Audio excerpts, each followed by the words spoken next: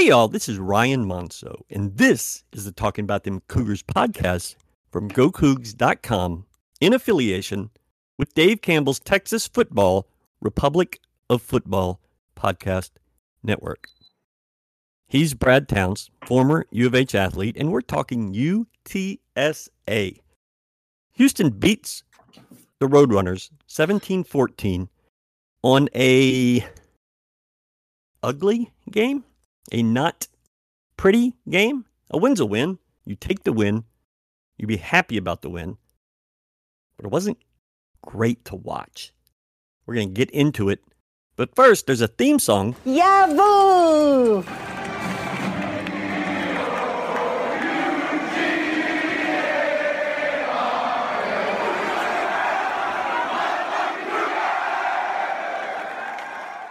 I'm Stuart Gus, official personal injury attorney of U of H Athletics. As you know, a great quarterback wins championships. If you've been injured in an auto accident, big or small, you can trust Gus to quarterback your case. Call 866-TRUST-GUS today. Principal Office, Houston, Texas. I thought there were some things that you can hang your hat on and be happy about and build on going into the future. And then I thought there was the other 88% of the game that was a struggle. Give me your first thoughts.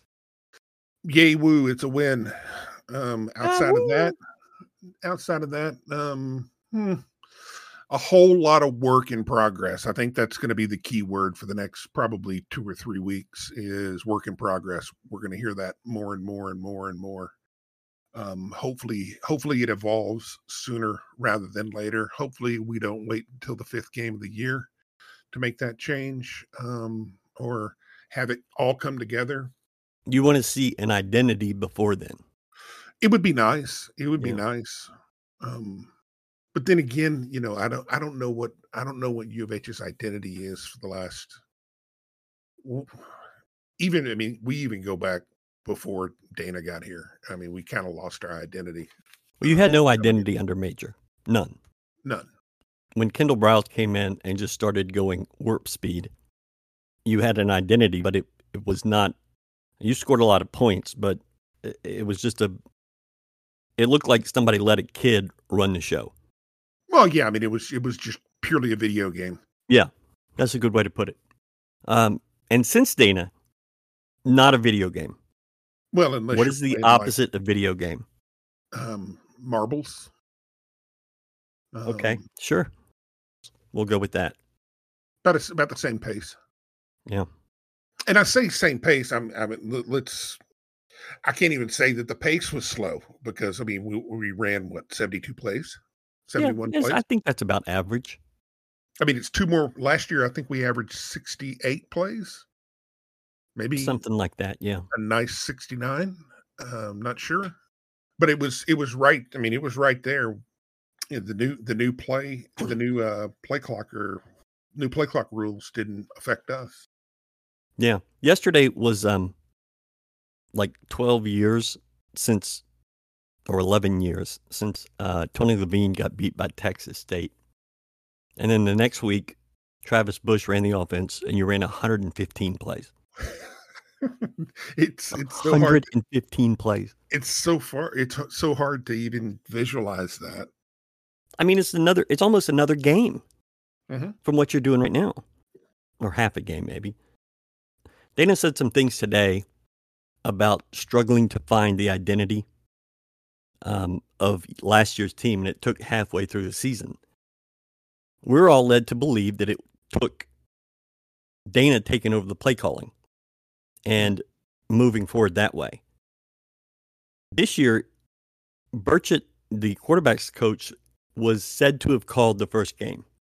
Dana told us in the press conference today that he took over on 4th downs. He called he was in charge of the 4th down calls, and then they were 0-2 on 4th down on defense because UTSA picked up both of theirs. So really 0-4 on defense on Saturday. You know, and it is strange that we actually kicked a field goal right before half on 4th down. I was actually surprised. What was it, 4th down? 4th and 5. No, you got an automatic first down on the personal foul call. Well, I know, but we kicked it into the personal foul, right? No, you tried that. You're talking about the long snap. That's right. Yeah. When they lined up over the long snapper. We'll edit that out. Or we won't. Anyway, so give me your thoughts on the first game of the year. Give me your thoughts on the pregame festivities and tailgates. How was it? How hot was it? Was there palpable excitement? So I was on campus for about 12 hours Saturday. I went through 4 shirts and just sweated through all of them. Tailgating scene was impressive. The students on Cougar Alley, which I didn't know it was called Cougar Alley, but it is where the students are all between the stadium and Cullen, and where the team does a Cougar walk from kind of near the parking garage to the locker room. Mm-hmm. The student tailgates were impressive. There was a lot of them. There were a lot of people at all of them. Good. But when you walk around the corner between where the parking garage is on Holman and the stadium, it was virtually empty. Like, it's prime real estate. Right. And they have kids area there and different things, but it just seems like a wasted opportunity to put tailgates right there. There should be some, I don't know what. The tailgating between Scott and the stadium was pretty good as it's been in a few years. I did not make it over to the red lot because I had a lot of content to do pregame, and I'll tell you about that in a second. But there was, the tailgating impressed me. It felt like a big time game beforehand. It seems like people got in the stadium pretty easily. There weren't huge issues with concessions and things like that. Getting out of the stadium may have been a little worse. I was there till midnight. I have no clue, but it was fine when I left. It's been a long time since we've had a crowd like that. Yeah, it was good, and the stadium filled in middle of the first quarter, maybe start of the second, and it looked good, and it seems like it looked good on television. I'm not sure. I thought so. Okay. I mean, it just the tops. I guess the tops of the home side didn't completely fill in, but you know. And I can't see that from where I'm at. I could see one corner, and it looked okay. You know what? That's fine. It was a good crowd. It was a hot day, a hot night. Beforehand, before the game, our new roving correspondent, Andy Yanez, and I, and the videographer from Gus Law Firm, his name is Andres, we went and did some filming. But we spent about 90 minutes roaming the stadium, 300 level, 200 level, 100s, to film. And Andy he's doing features every week, something different, something unique, something you've never seen. And we're just trying to get different ideas. Like, I've had some ideas for some different things for a couple years. I haven't had anybody to put them into motion because it's a game-long commitment to do what we want to do. Right. And I'm not missing a game to go do a feature. I don't care if Andy misses a game. What do I care? So Andy is going to do these features for us, and we'll have them each week, after each home game, and we'll just see. And they might suck, but I don't think they're going to. I think they're going to be pretty good. No, I think they'll be very good. I'm happy to have him aboard. It's good to. Yeah, I've always liked him. I know he's good at what he does, and it's nice to be able to kind of to finally put together some of the ideas that you've come up with over the years. But can I tell you what pisses me off about him? No. Yes, go ahead.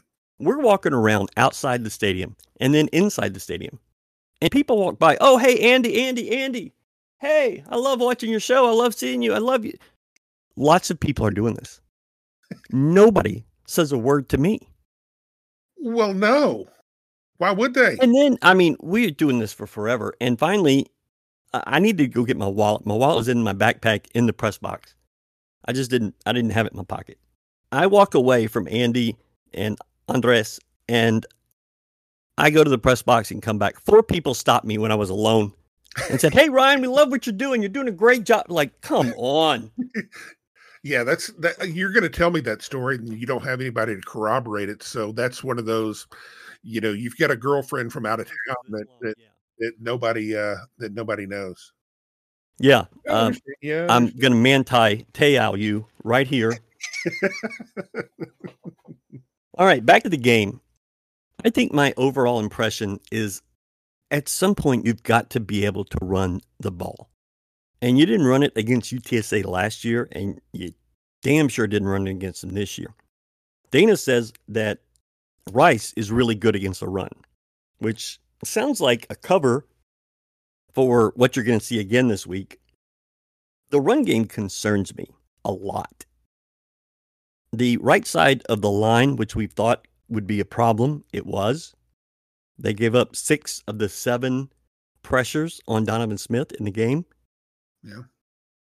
I just don't know how it can be this bad this consistently. Is it you can't get off the ball? You're not running the right plays. They don't really try to spread the field in the running game, doing creative things on the outside to try to neutralize a pass rush or, a defensive rush. What do you think? Yeah. What do I think? I think, yes, a running game, you need to, it's something that you would like to have. You say you need it. Honestly, Wait, I don't think so. To have? Yeah, it's something you'd like to have. We've seen offenses evolve. It's been proven. The old saying that you got to run the ball to be able to pass it. No, that's been proven that you can actually pass to open up the run game. We did it here. I feel like we did that here with Dana. We did that here with Dana. We did that here with Cliff. We did that here with Herman. A lot of our run game came off of our passing game and the threat that we posed both vertically and horizontally, because you get people moving all over the place, and then you can start to run behind it. You become a threat in every area.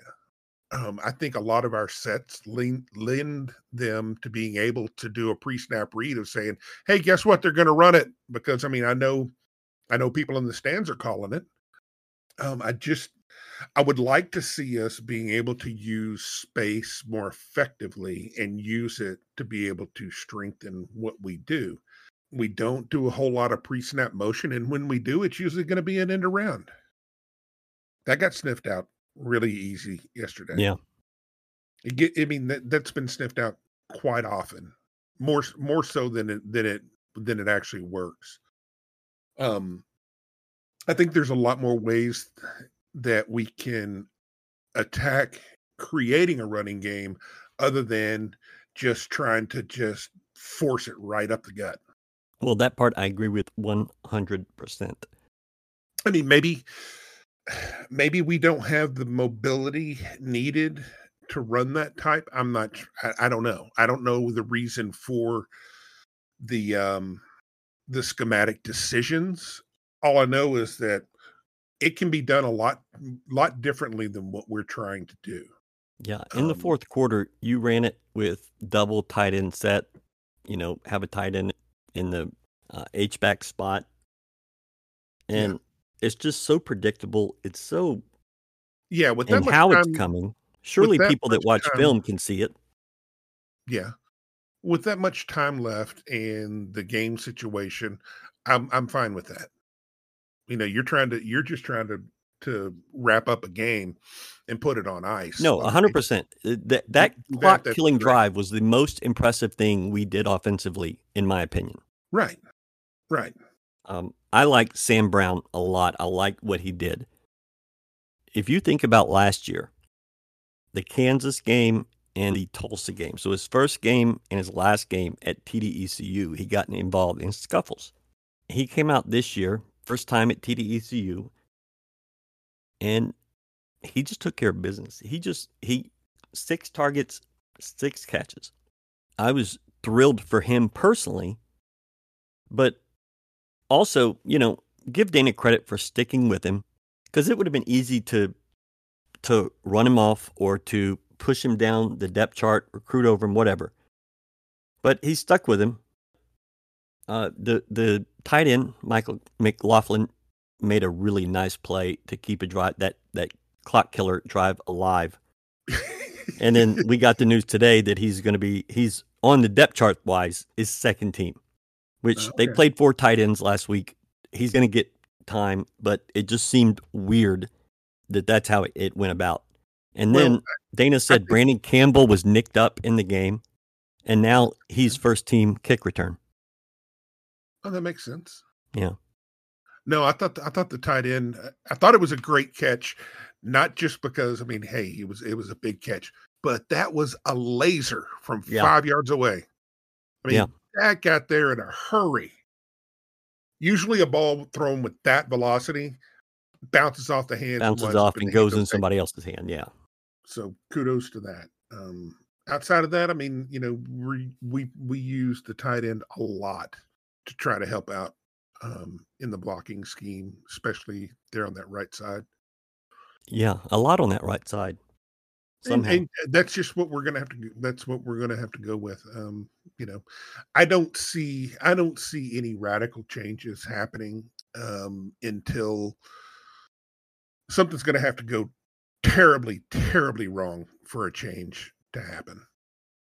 Kind of like last year. The situation's going to dictate that, oh my God, it's slipping away. We got to do something different. Yeah.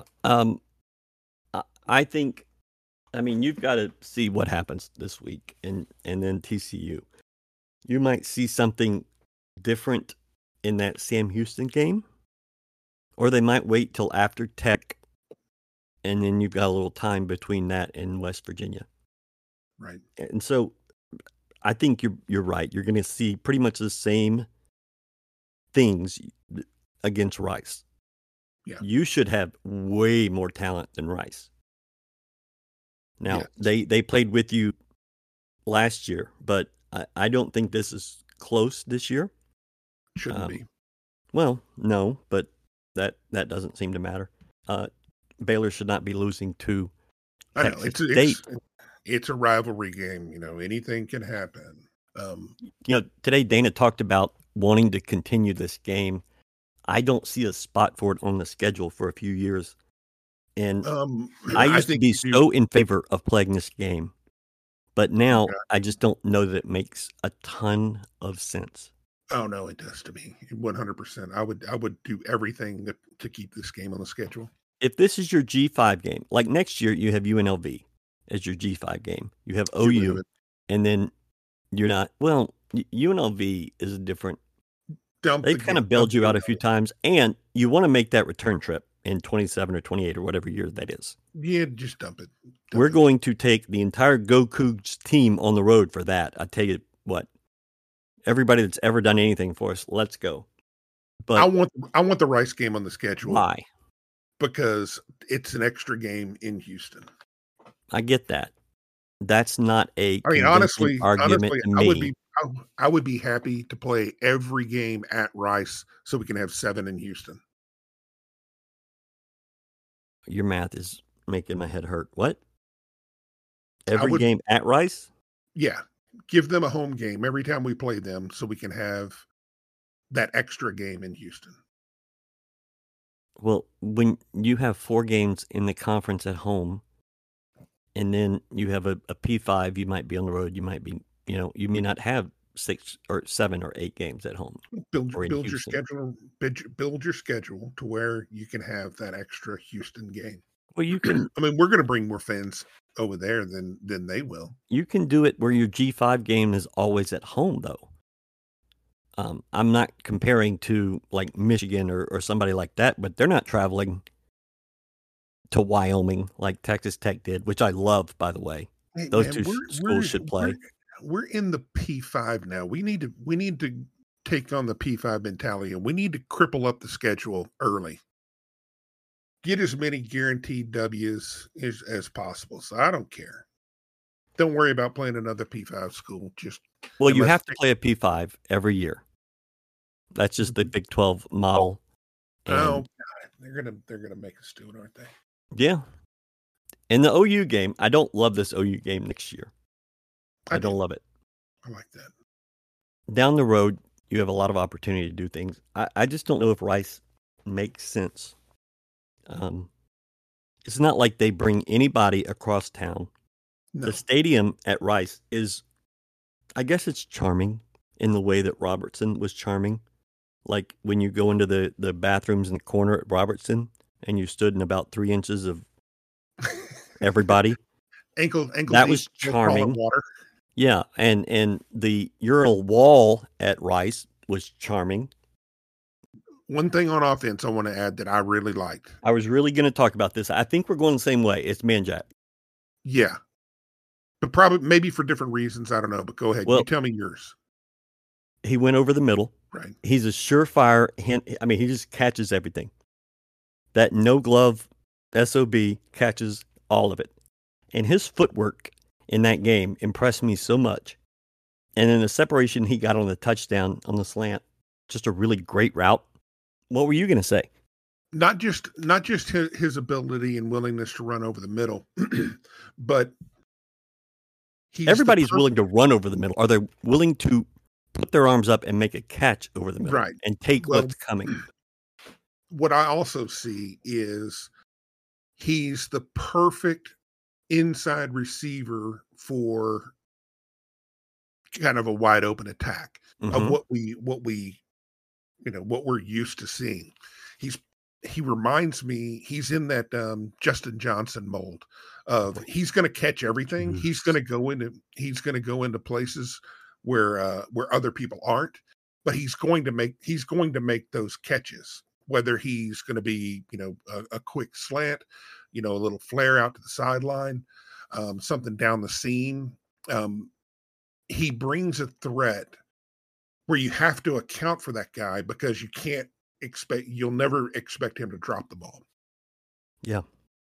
Now he might do it, but it's not one of those, he may catch it or he might not catch it. You're going to expect him to catch it and you'll be shocked that he drops it if he ever does. But he gives you that kind of dynamic guy that you can rely on either as a quick first choice or a good check down guy that's going to get your yards and do damage and help you really move the chains. He's going to be real effective between 6 and 15 yards that can really make the offense cook, because then you can use your speed guys as real threats. And those are the guys that are going to be able to hit the home runs. I'm not saying that Manjack won't, but it gives you a different kind of He's threat. A possession receiver to me, right? I think every time you throw to him, you're getting a first down. There's nothing wrong with that, and I like it. Well, no, I mean, Wes Welker. At this point, you're all possession receivers because nobody's going for the home run threat, at least to this point. Well, yeah, I mean, Wes Welker, Julian Edelman. Okay, but he's like 3 feet taller than Wes Welker. Well, Danny Amendola, he's in that. They might wear the same size shorts. They true. They're those similar types of receivers that you're going to have to you have to account for those guys because they're going to catch the ball. That's all there is to it. That's why I like them. You brought up Justin Johnson. You brought up Juice. He's an assistant head coach at Tech now. Really? He was at Baylor the last few years. Yeah. And he's the assistant head coach, passing game coordinator, and wide receiver. And I didn't know that until just now. So good for him. He is moving up. One of my favorite players. Yeah. I mean, he went from kind of a left out fullback type. Fullback, right? To a slot receiver who was just unbelievable at that job. He's just a guy that did everything he could to work his way into the lineup. Hey, I got to catch balls. Okay, I'm gonna be great at it. And since we're a special teams broadcast, by the way, this is 15 seconds for Gus, injury lawyers. I'm Stuart Gus, official personal injury attorney of U of H Athletics. If you've been injured in an auto accident, big or small, who you have on your team matters. You can trust Gus to get you the best possible results for your case. Call 866-TRUST-GUS. So we talked about this on Afterthoughts, and Dana talked about it today. But U of H absolutely crushed UTSA in special teams. And Yes. it's not just kicking and returns and the Malik Fleming 48-yard return. UTSA did some weird stuff on special teams. They were so determined to return kicks. It just didn't make any sense to me. And they started at the 20, the 16, and the 3. Yep. I mean, you're losing 2 first downs, 3 first downs, 4 first downs there total. That makes no sense to me why they would keep doing that. And that's just a poorly disciplined team. I understand if somebody does it the first time, but at some point, you just say, wave your hand in the air and let's go to the 25. It just don't muff it and then down it at the 3. Yeah, muff it and then, okay, that's cool. Know the rules. And if I'm putting you back there, you better damn sure know the rule. Yeah. They lined up over the long snapper on U of H's second field goal attempt, which is offensive linemen will tell you they love that rule. Even old school offensive linemen who hate everything new love that rule. Yeah. Well, the deep snapper on that was just a suicide job. Yeah, you're right. And so they changed the rule, and you can't line up directly over him. Yeah. Well, they did. And I don't know how you have a formation where that happens. No. Or you don't have somebody that is there to say, okay, move. Like, let's get in this correctly. Yeah. And so they gave U of H a first down, and U of H turned it into a touchdown, which ends up being your winning points. Yep. Jack Martin missed a kick. His first one was 51 yards. I think it was into the wind. It was just a bad spot. You lost yardage on third down, and you were in a spot where there's no right or wrong decision whether to kick or whether to go for it. Mm-hmm. Some coaches would even punt from right there, which that's a wrong decision. But, nothing wrong with that. That's just really his first kick being the man. And there's nothing wrong with that. He made the second one. He made the third one, which they took off the board. Right. And his kickoffs were pretty good. And the fact that UTSA helped him out a lot by returning them was even better. Yeah. UTSA missed a field goal. You just dominated in that game. And Lane Wilkins, I never thought he kicked it great, but he still netted 44 a kick. That's pretty good. Put 3 inside the 20? That I don't know. I don't care about. I think that's an overblown stat now. Well, it's still a cool stat. Special teams, pretty good. Defense did a lot of good things. The most important thing is you kept them off the board. Right. And they scored 2 touchdowns. You're happy with that every game from here to eternity. Yeah. What's our rule? Under 24? 28 is the rule, and it's 94% or something like that. And I have to go back, but I think it's since the year 2003, since Art Brous got here. If you hold a team to 28 or fewer at U of H, you win like 92 or 93% of the games. Right. We're probably going to have to throw that out the window. Yeah. Yeah. The Big 12 changes that dynamic. Hope's a plan. So maybe yeah. we can not have to worry about it. Chidozie and Jeremy Caldwell went out of the game.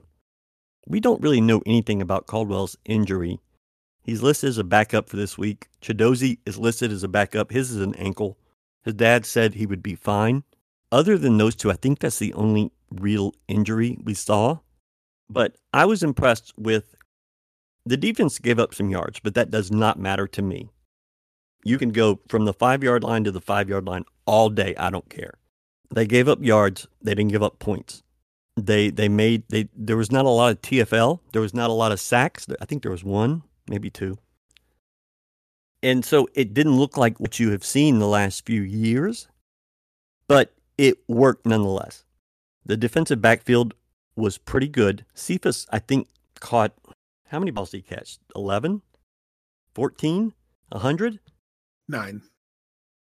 Well, that's what I said. He was targeted 16. Targeted 16, yeah. Caught 9 for 123. Okay. They put him all over the field to try to get him into matchups, and he got his, but it didn't affect you. He scored 1 touchdown. Okay. Right. Fine. I think you'll give that up every day. I think there's obviously things that have to be cleaned up before you get to TCU. Your thoughts on the defense? You're not as impressed as I am, I think. They were solid. In a game like this, in a game like this, I mean, they were solid. There's some concerns. I've got red flags all over the place. And maybe it's just me being punch drunk from the last 5-6 years. Because I see stuff and I'm like, oh shoot, I've seen this before. I've seen this before, and it never ends well. Hoping everything's going to be different, and there's just some red flags. I mean, we made the plays that we needed to make. It's enough to pack away the win, but it's not something that I'm saying that.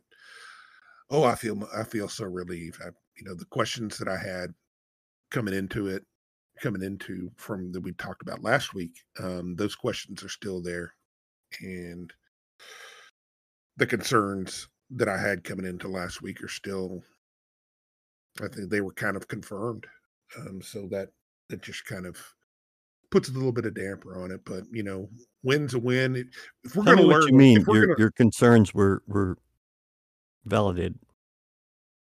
Well, depth was a concern everywhere. Yeah.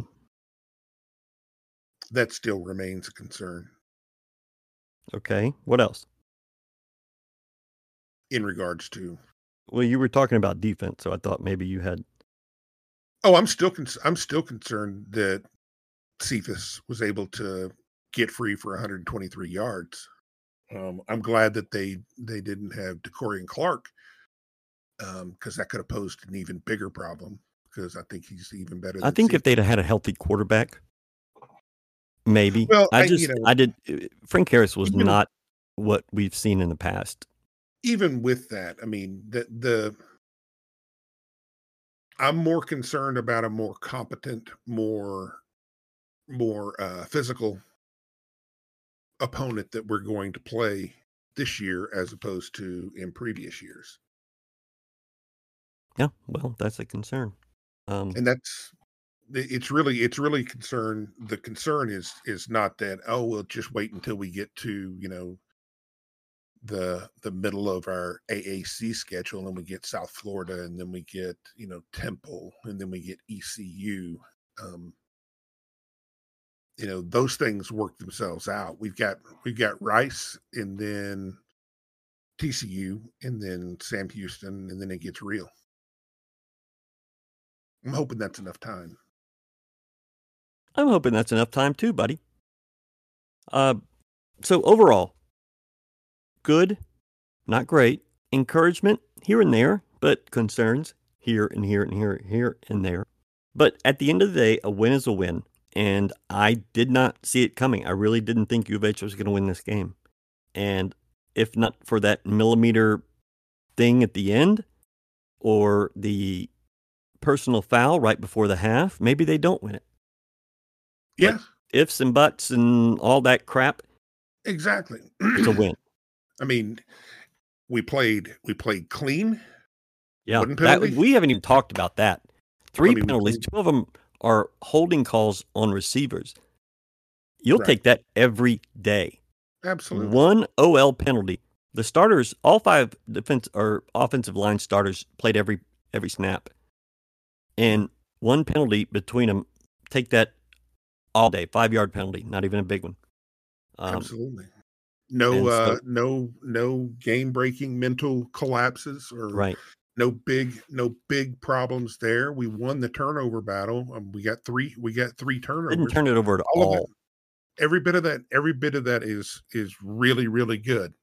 The concern is that still led to a 3-point win. A 3-point hold on win, yeah. Hope you get a favorable spot. I am very curious how this week goes. You should beat Rice. You should be able to play some guys, but you never know. Hey, this could be a trap game. It could be anything you want to call it. Well, I mean, if these guys are looking ahead to TCU, yeah. If there's such thing as a trap game, this next one is it. Yeah.